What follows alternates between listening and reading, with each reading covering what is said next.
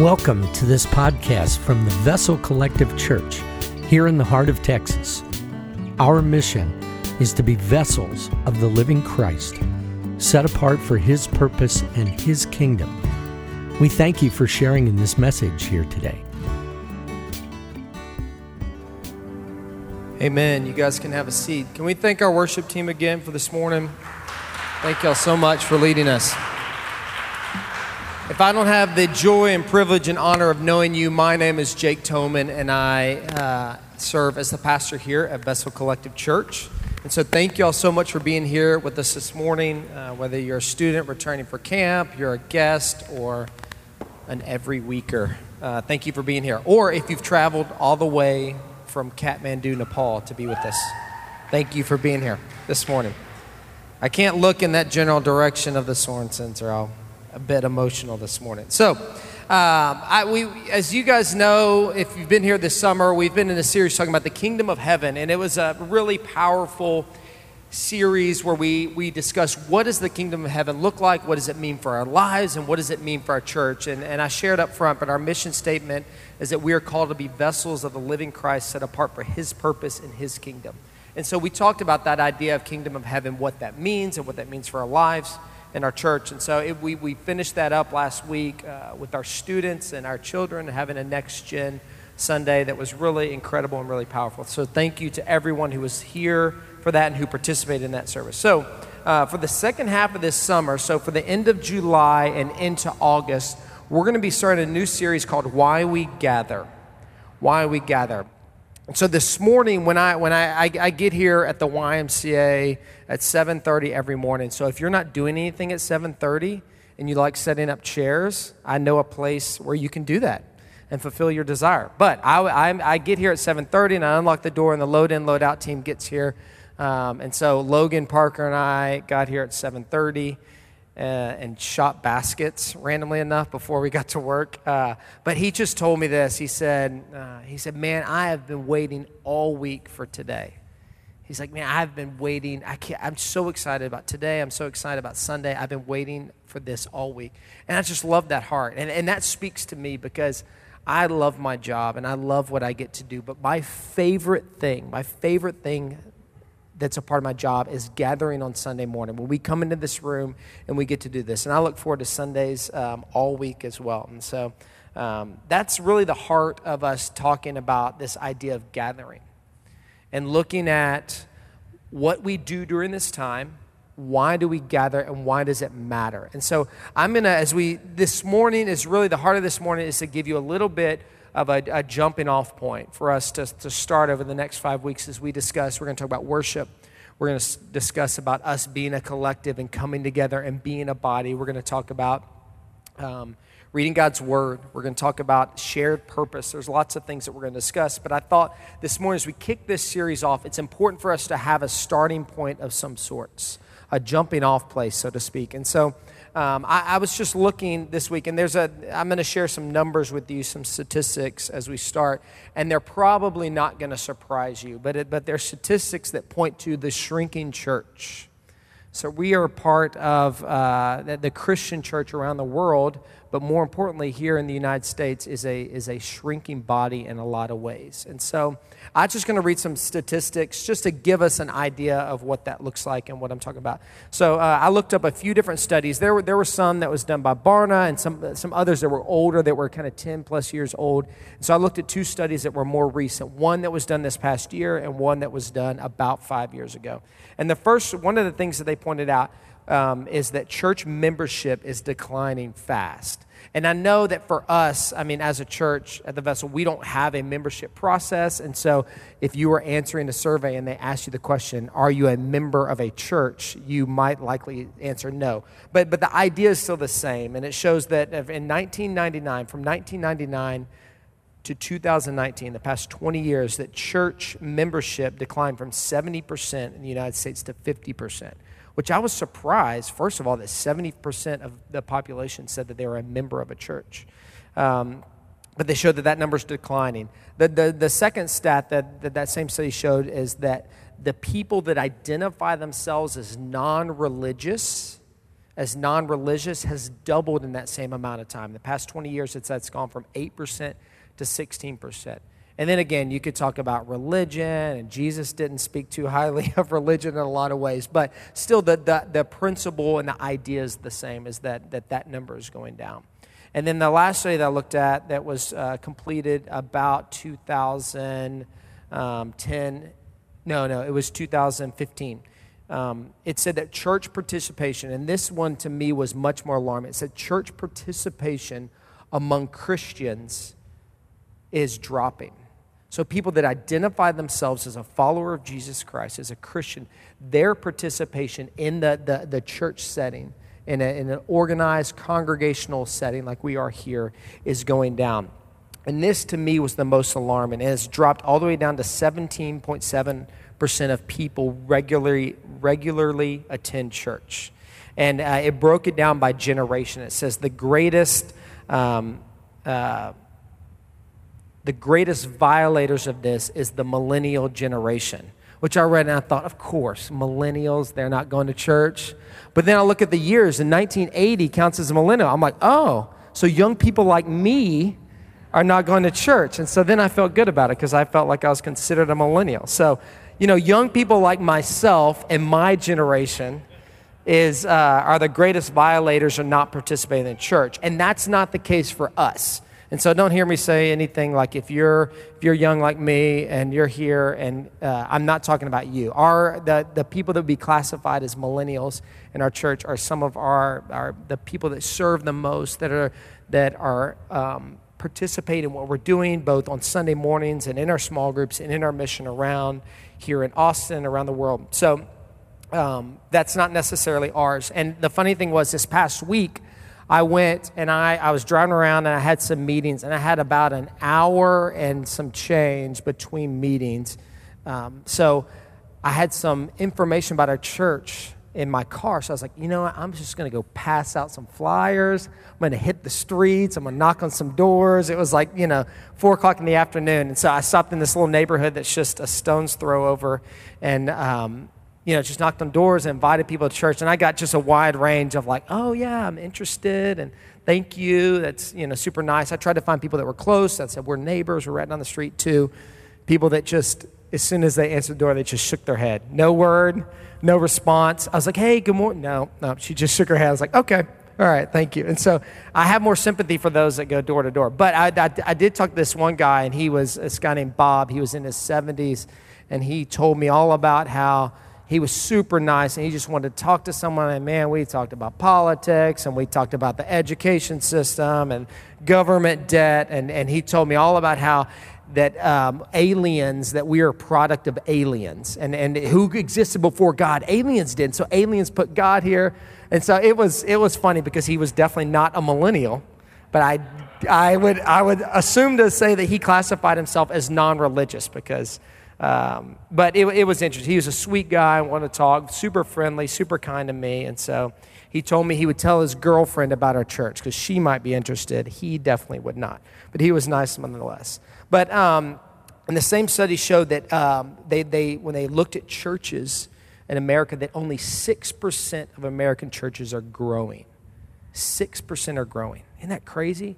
They said that every year 4,000 churches close their door and only 1,000 new church plants begin. And it shows you the decline of church participation in our country. And I found that alarming. And if you know me, you know that those people that don't know Jesus Christ, that would define themselves as non-religious or atheists or agnostic or of another religion, they don't scare me. I have a heart as an evangelist. I love people deeply that don't know Jesus. But it's those that call themselves Christians that aren't participating is probably, to me, the most alarming. And man, you think about the area that we're in North Austin, Georgetown, Cedar Park, Round Rock, Pflugerville. It's some of the fastest growing area of the entire country. That this area is exploding with growth. Just ask anybody who's trying to buy a house. And that the area is just growing so quickly. And that we not only is the church not growing, but not much less when you compare it to the growth of our country. And so I think it's really important, and I think that some of it that we've got lost on, and some of the problem with how we view church is understanding why we do what we do, why we gather here on Sunday mornings. And so that's what we're going to look at. And I want to first and foremost present the argument for us not to gather. Because the truth is, if you take an honest look at things, there's a lot of valid argument as to why we shouldn't gather. Why we shouldn't gather. First of all is Netflix, right? I mean, Netflix, you can watch Netflix and have an endless stream of really great content and lots of things to watch, and there's always a new series and there's always a new show. I mean, Stranger Things, right? There's always something. And so we live in a society and a culture that we have more entertainment at our fingertips than ever before. We have more entertainment at our fingertips than ever before. I've been watching, if you are an NBA fan, you've seen free agency has been nuts. And it's like, the finals are over in the middle of summer, and I'm reading constantly and listening about the NBA. But our lives are so busy. Not only are they busy with the things that we do, not only are they busy with our jobs and our children and our careers and opportunities to go out, but they're busy with our computer that's in our pocket. And any moment that we have, we can scroll this thing and find endless forms of entertainment. And so there's a lot competing against Sunday mornings. There's a lot of reason for people to say, I've been going all week. I've had a busy week at work. I had a wedding last night, and I'm going to sleep in on Sunday morning, and we're going to veg out and watch, some sort of sports or something on Netflix. And so there's a lot that's vying for our attention. On top of that, I think another good reason not to gather and for you not to come to church is that now more than ever, there are so many more resources available to us to explore Christianity and to grow in our faith, which is incredible and really powerful. But anyone, it doesn't matter what context you have about Jesus or what context you have about faith in Christ or the church or the Bible, it doesn't matter if you've never opened the pages of a Bible before. There's more resources at your fingertips than ever before for you to explore on your own, which I think is good. And if you are sitting here today or you are listening, I want you to know that if you are curious and you are seeking, I want to encourage you to do that, encourage you to get online, encourage you to read your Bible and look at resources, because I believe that if you're truly seeking, at the end of that journey, you will land on Jesus Christ. But you think about when the Gutenberg Bible, if you go down to the University of Texas, they have a copy of the Gutenberg Bible. When the Gutenberg Bible was printed, and in the Roman Catholic Church, the early church, the Bible would be chained to the altar because it was so expensive, so hard to get a copy of the Word of God. So there was no ability for you to take that Word home and to read for your own.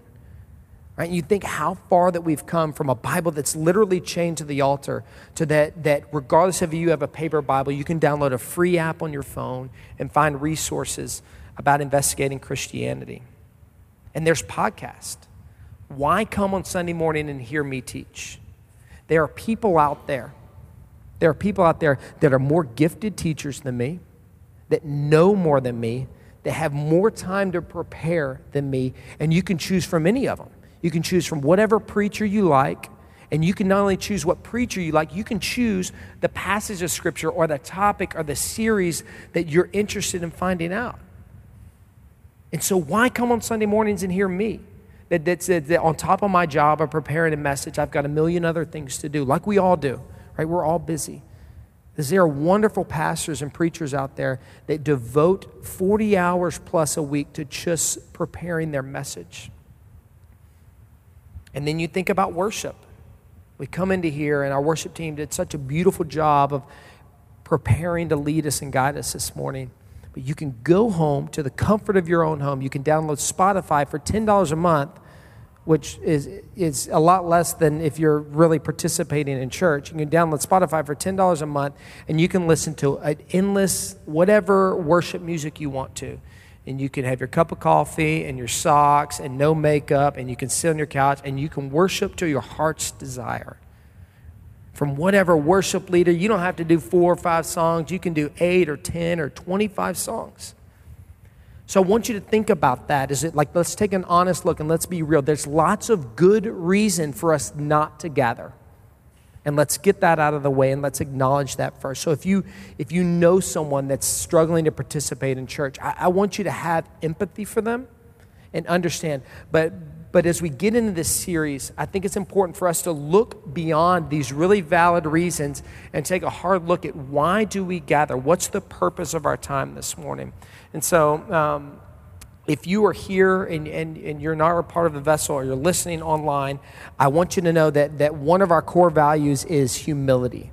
One of our 4 core values here is humility. And one way that looks is it means that we submit ourselves to the Word of God. It means that we look at this book as the perfect and inerrant Word of God that is God-breathed, that is living. And so as we try to find this morning a starting place for us to move forward in this series, we're going to look at what Scripture says, and we're going to submit ourselves humbly to what Scripture says, not what culture says, not how we feel, but what Scripture says. So with that said, I'm going to pray, and we're going to jump in and read Scripture and get going. Dear Lord, I thank you for this morning. God, I do thank you for the gathering. I thank you for the tension in that, Jesus, for us. Lord, I thank you that there are things to think about in our lives and things to consider. And I just pray, Jesus, that you would speak to us through your word.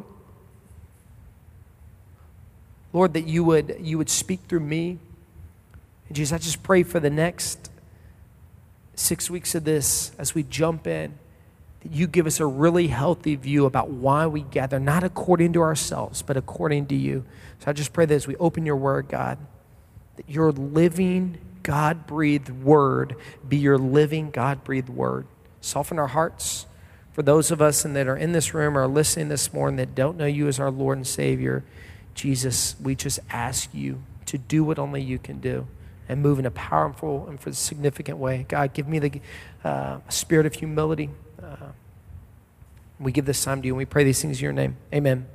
So we're going to be at 2 different places of Scripture this morning. So we're going to look at Old Testament and New Testament. So I'm going to tell you where we're going to be. You can bookmark both of those if you want. The first place we're going to be reading is out of 2 Chronicles chapter 6. 2 Chronicles chapter 6. So it's Old Testament. It's towards the beginning of your Bible. If you cut the Bible in half and start going left past Psalms and all that, you're going to get to 2 Chronicles. The next place we're going to be reading is out of Acts chapter 15. Acts 15. So first we're going to reread it out of 2 Chronicles, and then we'll jump into Acts chapter 15. And while y'all are turning there, marking those pages, if you don't have a Bible, if you would raise your hand, we have guest services team. Shay will bring you a Bible, or Kay will bring you a Bible, and or you can pull it up in your phone, or if you brought your word of Scripture, that'd be awesome. So 2 Chronicles chapter 6, and I'll give you a little bit of context while you're turning there. I know, and a little bit of caveat, the Old Testament can be intimidating, right? When we open the Word of God, when we spend time in our quiet time, the Old Testament can be very intimidating to us because it reads like this epic tale and this epic journey, and it's generation after generation, hundreds of thousands of years of this thread and this truth and this epic tale. And so one way for you, and speaking of resources online, for you to there's great ways for you to go and to break that down and to understand how Scripture is laid out. And so the Old Testament, it's laid out. It's the beginning of the Old Testament is the law of Moses, and then it goes into history. And so 2 Chronicles is part of history portion of the Old Testament, and then it goes into what are the poetic books of the Old Testament, then minor and major prophets. And so 2 Chronicles is in the history portion. And it's this long, beautiful tale of God and God's people and this relationship that they have and how that unfolds over time and what the Lord does in and through his people. So 2 Chronicles, we find a guy named Solomon. And Solomon is the son of King David. And so even if you don't know much about the Old Testament and Scripture, you probably have heard of King David and Goliath. And Solomon is his son. And so Solomon was an incredible king, probably the wealthiest king of all time. And so we find in 2 Chronicles chapter 6, what's happened up until this point is that Solomon's been building the temple. has been building the temple of God. And this was set to him to do by his Father and by God, and this is what God tasked him to do. And so 2 Chronicles reads a lot like an instruction book on how to build a temple. And it's not that detailed, but it's pretty detailed about the measurements and the materials and how it was built and who he had built it. And so we arrive in chapter 6. The temple has been built, and then Solomon goes to dedicate the temple. And now what I want you to think about in the context of gathering is to look at how gathering was an important part of God's people in the Old Testament. And so if you think about how the disciples and Jesus viewed gathering, this is their context. This was their Bible. This was the original Hebrew Old Testament Bible, and this is how they saw. And so I'm gonna read through, starting in verse 12 through 14, and we'll talk about it a little bit. 2 Chronicles chapter 6, verse 12. Then Solomon stood before the altar of the Lord in front of the whole assembly of Israel and spread out his hands. Now, he had made a bronze platform 5 cubits long, 5 cubits wide, and 3 cubits high, and had placed it in the center of the outer court. He stood on the platform and then knelt down before the whole assembly of Israel and spread out his hands towards heaven. He said, Lord, the God of Israel, there is no God like you in heaven or on earth. You who keep your covenant of love with your servants, who continue wholeheartedly in your ways. And he begins this beautiful prayer. And I encourage you after this evening or after you get home and this afternoon to take a moment and to read through this beautiful, it's just gorgeous prayer that Solomon prays after spending time and years building this temple, and he prays over and dedicates this temple. And I just love Solomon's heart. Even in the Old Testament, you can read through here and you can see in his prayer of dedication, he prays for foreigners that don't know the Lord. He prays, Lord, would this be a place that you're honored? Would this be a place that you're glorified? That as foreigners come, that they would come and see you, that they would be in your presence. And this idea of a dwelling place was real for them. Because if you know and you go through the story of God's people, you see that they and what they literally do in this temple is they bring in the Ark of the Covenant. Right? They bring in the Ark of the Covenant, and they've been following around this Ark, and God's presence has been there and has been guiding them. And so they build this temple exactly to God's specifications so that God could dwell in this place. And there's a word here that's said twice in both verse 13, verse 12 and verse 13. And it says, then Solomon stood before the altar of the Lord in front of the whole assembly of Israel and spread out his hands. And then it goes on in verse 13. It says, he stood on the platform, then knelt down before the whole assembly of Israel and spread out his hands towards heaven. This word, assembly, and so this is a Hebrew word. This is the Hebrew Bible. The word is kehal. And what it literally means, what it literally translates into in English and into Greek is an assembly. It's accurately translated into assembly or a congregation or a company of people. So this idea of them gathering and bringing God's people into a congregation was significant and real for them. And so the Jews had a real sense of what gathering looked like. So I know that our Bible, as we read Scripture, we read a translated version of Scripture. And so just so you know, as did the Jews in the New Testament, that they had the New Testament is Greek, and so their Bible was translated from Hebrew. And so they were also reading a translated version of the Bible. And so you can see here that even in the creation of the temple, even in the Old Testament, even in God's people, this was God's divine plan and divine design for his people to gather in his name in this temple. And I encourage you to read on through Chronicles 6, 7, and 8, and you see that God answers Solomon and says, because you have been so faithful and because you have been so obedient, I will dwell in this place. And as people come here, they will know that I am the Lord.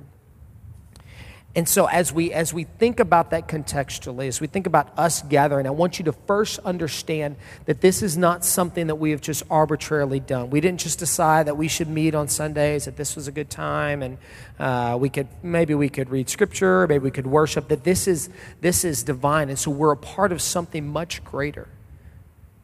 that God's people have been gathering in his name, in his presence for thousands of years, even back before Jesus Christ ever walked this earth.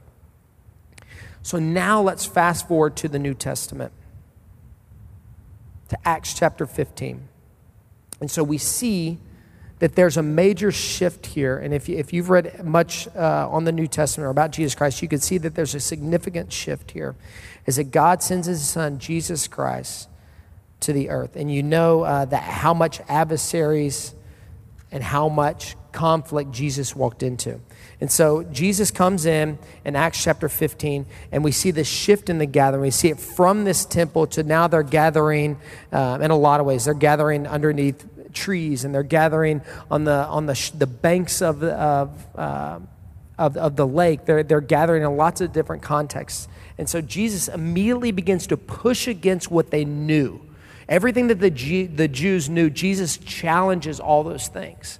As gathering was this really sacred place that you had to go to the temple, you had to follow these rituals and these rites to even enter in to God's presence. And now Jesus has come in, and he's disrupted all that. He's pushed against all of that. And the very people that hated Jesus and put him on the cross were the people that guarded and protected those laws and those rules of gathering so significantly. And so if we read in Acts chapter 15, I'll give you a little bit of context. In Acts alone, the word church, or this gathering, which we're going to look at, is the word ekklesia. Is the word ekklesia. It's a Greek word, and it literally means gathering. And this word alone is mentioned over 114 times in the New Testament and 23 times in Acts. And so Acts is the start of the church. This is after Jesus has come. It's after his crucifixion and his resurrection. It's the beginning of the church. And so as Jesus came and pushed against all that, and if you read through how the temple was built, it talks about the veil, right? The veil, and behind that was the holiest of holy places. And only the most religious, the most religious elite could enter into that area. And so when we think about veil, a lot of times we think about a wedding, right? We think about a see-through veil you put over your face. And you think about the veil of a bride being torn, right? That doesn't take a lot of effort, a lot of energy. It's brittle. It's a weak fabric. But the veil of the temple, they said that it was as thick as a phone book. That's how big and thick the veil was. It was as thick as a phone book. So when Jesus Christ died on the cross, Scripture says that the veil was torn. The veil was torn, as thick as a phone book, was torn down the middle. And now anyone could enter into the presence of God. And so you see why Jesus pushed so hard against everything that they had known and everything that they had done before. So Jesus tears this veil. And before that, only the religious leaders could enter into this veil. And they would tie a rope around. So when they would go in behind the veil, right, when the priests were going behind the veil, they would tie a rope to their ankle. So as they entered into the presence of God, in case they were struck with death just from being in the presence of God, they had something to drag them out, because they didn't want to go behind the veil to retrieve the priest. So they would drag them out by rope. And so this was a significant, the fact that the veil was torn when Jesus died on the cross, and now anyone could enter into the presence of God, was significant. And so Acts, we see the church blow up in Acts. And so Acts chapter 15, 41 through chapter 16, verse 5. And just as a caveat, Scripture wasn't written, when the book of Acts was written, it wasn't written with chapters and verses. Man put that in there later. So beginning in Acts chapter 15, verse 41 through 16:5, it says this. And this is about Paul, and Paul is traveling, and he's encouraging, helping build up the body of Christ in the churches, in the New Testament church. It says, he went through Syria and Cilicia, strengthening the churches. Paul came to Derbe and then to Lystra, where the disciple named Timothy lived, whose mother was Jewish and a believer, but whose father was a Greek.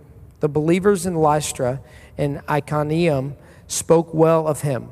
Paul wanted to take him along on the journey, so he circumcised him because of the Jews who lived there in that area, for they knew that his father was a Greek.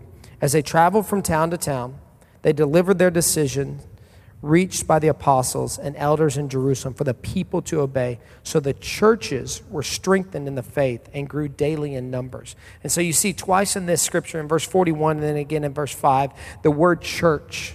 And the first time that we ever see the word church in the Bible is in the New Testament, where Jesus says to Peter, on this rock I will build my church.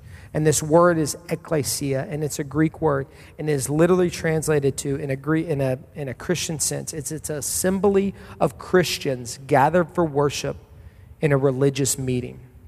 It's a company of Christians, or those who, hoping for eternal salvation through Jesus Christ, observe their own religious rites, hold their own religious meetings, and manage their own religious affairs according to regulations prescribed for the body for order's sake. So it's the exact thing that we're doing here. And so as we take that word ekklesia and translate it to church, and we call ourselves a church, that is what we're talking about. When we gather in church, it's about bringing people together. It's about bringing God's people together in an assembly. And we can get mistaken. We can get wrapped up in this idea of church being a place or a location or a building, or it's something to go to. And we rarely think about it being something that we are. And so we see this in Acts. And so now, 2,000 years later, as we still gather to think about this idea that the same thing that happened in the Old Testament, that was fulfilled through Jesus Christ. You see, Jesus says in Matthew chapter 5, verse 17, Jesus says, do not think that I've come to abolish the law or the prophets, speaking of the law of Moses. I have not come to abolish them, but to fulfill them. So when Jesus came and he died on the cross as the ultimate sacrifice for our sins and the veil was torn, it wasn't to abolish everything that God has done. It was to fulfill what God has done and fulfill his promises. And so I think that that's important for us to understand and realize, just for some context as we move forward, that this is bigger than us, that this is more significant than we do. And so I want to read a few takeaways this morning. And so I have 3 takeaways I want to start with as we think about gathering in that context with that mind and the precedent of Old Testament and the precedent of New Testament. The first is this, is that when we gather with intention. That is not done haphazardly. That we don't just come into this room and say, yeah, we'll gather, we'll meet, 10 o'clock sounds fine. It's not haphazardly done.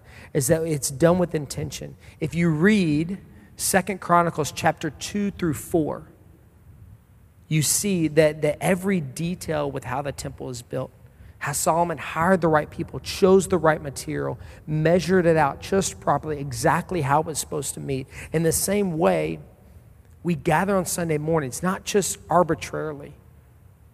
We don't just put our services together and have worship and have prayer and have teaching and have fellowship just because that sounds like a good idea. We do it with intention. And so, Gary and I, as that's our task. As Gary leads worship and I lead the teaching, that is our job and our role is to seek the Lord for what this looks like on Sunday morning. And it's so funny, as both Gary and I are new to this in a lot of ways. We try to put effort in. I try to communicate to Gary what I'm teaching, but I talked to Gary this week and he's like, oh, I don't worry about what you're teaching anymore because I know it'll change last minute or I won't get it to him in the right time. But what we've seen is as we both go to the Lord in prayer, seeking him for, God, what do you want to teach us this morning? What do you want to say to us, to this body through your word? And as Gary says, God, where are we in worship? God, what are we looking at and worshiping you and thanking you for? It's amazing how every week those 2 points meet.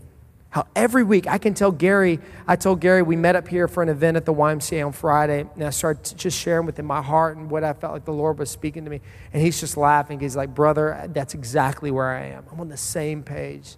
We're worshiping about freedom and worship about Jesus. And it's amazing how perfectly God places those together.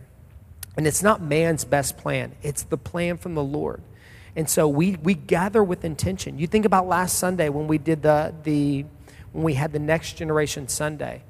Sean and I were talking this week about that, and we looked at the list and all these people that are participating. We've got, middle schoolers and elementary and college age and post-college, and we have all these transitions. And you look at it on paper, you're like, this is going to be a disaster, right? We prayerfully put this together, and we have all these people participating, and then as if the Lord was in it, it comes together perfectly. And it's incredible that when we meet and what we do in here is with intention. The second takeaway I think is important as we look at Old Testament and New Testament precedent for our gathering is that we gather with our best. Not only do we gather with intention in what we do, but we gather with our best. So as you read those Old Testament, 2 Chronicles 2 through 4, and you see the specifications, don't mistake those for a formula. And that's a tendency that we do a lot is we think if we could just get the formula right, if we could just have their chairs at the right angle or the lights at the right temperature or play the right songs at the right tempo or pace, that's the magic formula. So when we say that we bring our best, we're not talking about production. We're not talking about saying the right things or playing the right songs or doing it in the right or appropriate way so that we get God's presence in here. And that God looks at it, he's like, you were almost there, but you messed up this one thing. I'm not in. Right? We bring our best. Is that when Gary prepares, when I prepare, when you prepare to come in, are you bringing your best? Am I coming in ready to teach? Have I been praying and seeking the Lord for what he wants to say? Have I been studying his word? Have I been doing everything I can to make sure that I'm not in the way to prevent God of what he's doing? We are bringing our best. It's we've had some different Sundays around here in the past 6 months. We had last Sunday, as I mentioned, we had our Next Gen service. And we walked away from that, and it was just powerful how the Lord landed in that. And people came there, man, we got to do this every month. We got to have the kids all speak. I'm like, wait, you're going to put me out of a job.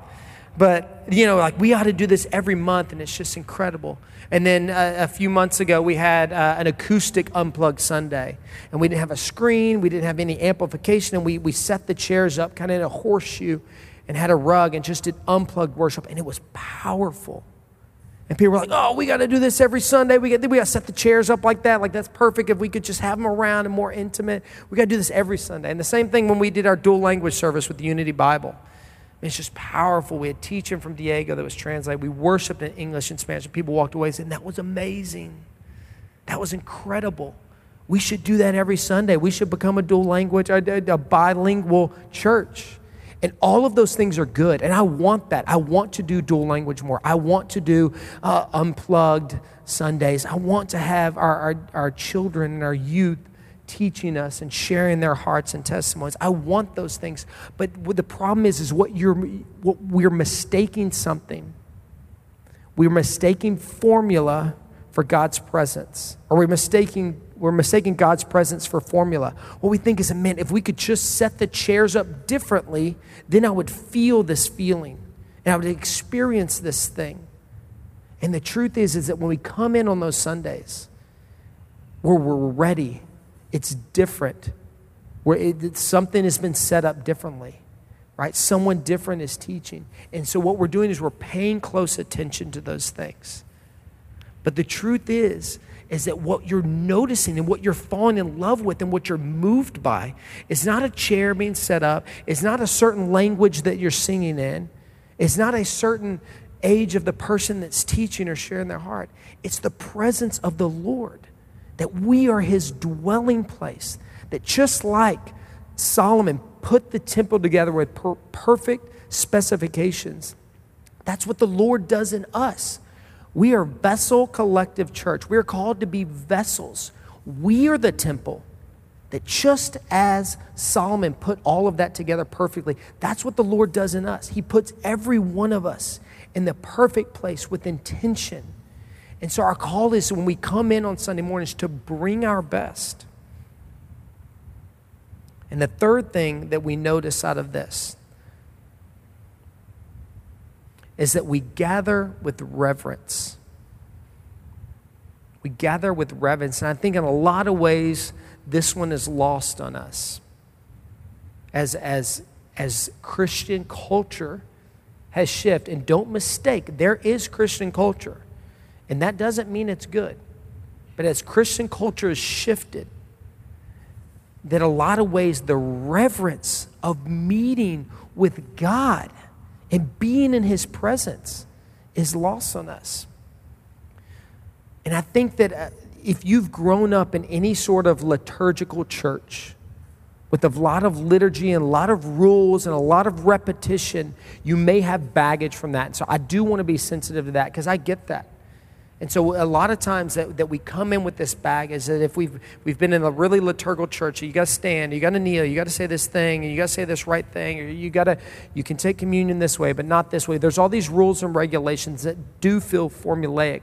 And so when we think about reverence of the Lord, we think about that in an unhealthy way. And in a lot of ways, it's like the pendulum of Christian culture has swung the other way too far. So I want you to know that what we see here in the Old Testament and the New Testament is that when we gather with reverence. And think about it like this: if you knew that you were going to come on Sunday mornings and you were going to come here, and there was going to be someone that you regarded with respect and reverence, whether that's our president or whether that's our last president, depending on how you feel. But if you were coming in here and there was someone like that you thought deserved your uttermost respect and reverence, how would you walk in different? How would you approach Sundays different? If you knew someone famous, the most famous person that you most desired to hear from and to be with was going to be at the Chasco YMCA, 10 o'clock, Sunday, July 21st, it's Sunday. How would you approach it differently? How would you walk in different? That's what reverence looks like. And reverence is a posture with which we take. It's not rules and regulations that we are to follow. This is a come as you are place. There's no rule about what you have to wear. I don't put on a gown. We don't have some sort of rituals that we're to follow so that God's presence will be here. But what reverence is reverence is a posture before the Lord. And reverence is of the Spirit, not of the flesh. You see, what the flesh looks like in reverence is that you have it all together, that you're buttoned up, that you're ready to go, and that you've got no problem, no sin, no issue in your life, that you're ready, you've been reading your Bible, and here I am, and I've come. That's what reverence in the flesh looks like. But reverence in the Spirit means that you come in with a contrite heart. It's the posture of a contrite heart. Psalm 51 verse 17 says, "My sacrifice, O God, is a broken spirit, a broken and contrite heart. God will not despise you." And I love that idea of having a contrite heart as we come before the Lord in reverence. So as we close this morning, I want to tell you a couple things. The first is this, I want to encourage you, things that you can do right now today. I want to encourage you to, first of all, do a self-evaluation. Take an honest, hard look at yourself. And ask yourself, as I think about the gathering, as I come on Sunday mornings, how do I walk in? Do I walk in with the spirit of humility? Do I walk in with reverence and with intention? And do I bring my best before God? Are you dragging out of bed, reluctantly going to church because you know you should and you weren't there last week? Getting there late, fussing, oh man, the donut holes. All the kids ate the donut holes. What am I going to eat now? Jorge hadn't got the coffee here on time. Are you walking in with that spirit, right, of self-evaluation? I want to tell you, as a human being, not even a Christ follower, as a human being, self-awareness is in my opinion, one of the most valuable and powerful tools. If you can take an honest look at who you are, and you can see the good, and you can see the bad, and you can see the ugly, that is powerful. So this morning, when you think about the gathering, I want you to think about that. Do a self-evaluation do a self-evaluation. As I come into the gathering, what is my posture? What does it look like? And I don't want to shame anyone. Shame is not of the Lord. Shame is of the enemy, period. So this isn't to make you feel bad. This isn't to make you feel shameful. But if you knew you were meeting with the God of the heavens and the earth, your Lord and Savior, the Creator, would you think, man, I'm kind of tired. I stayed up watching Stranger Things last night till 1. I'm going to skip it. Like, would that be your priority? Would it be like, oh, man, I can get there 10:15, 10:30, ain't no sweat. I'll just roll in whenever. Is that the way you come in? And the second thing is this, I want to encourage you, is to make a change. So I'm going to invite the worship team back up, and they're going to close us out with a song of worship. But I want you to think this, is ask yourself, I can make a change today.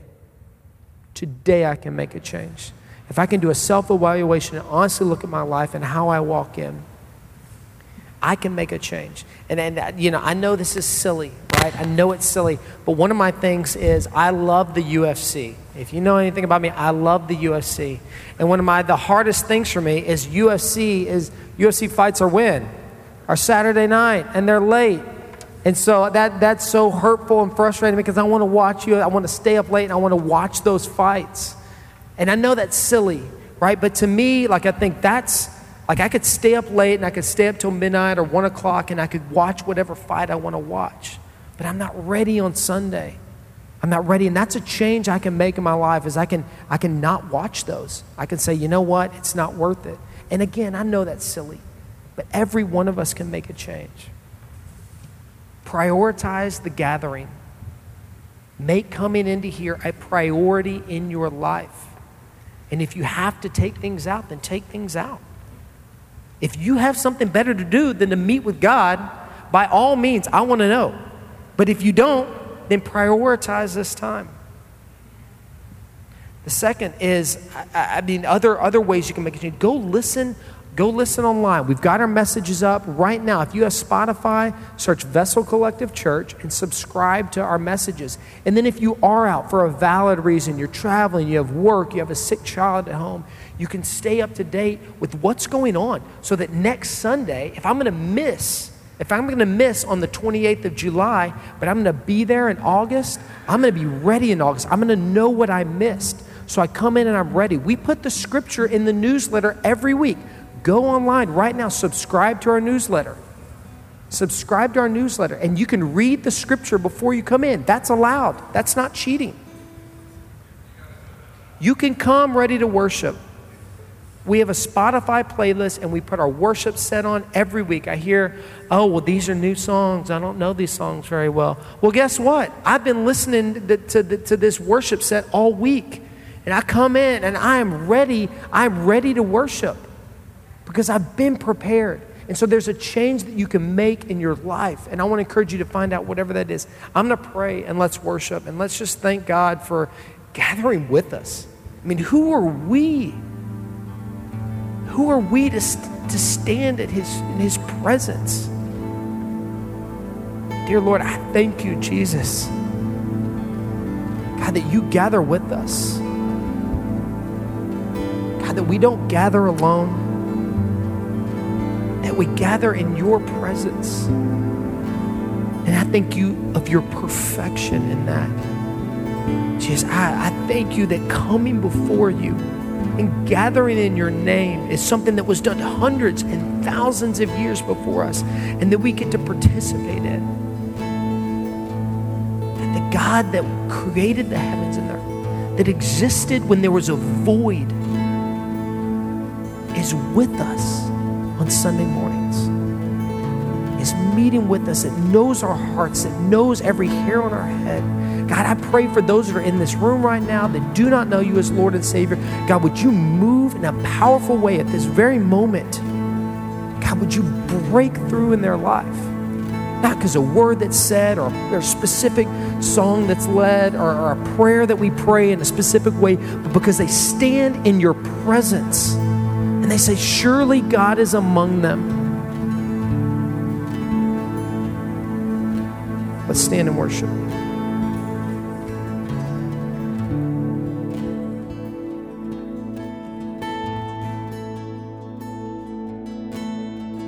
We thank you for listening today and pray that you are blessed by this message. We invite you to join with us on Sundays or connect with us at our website, vessel-collective.org. Church.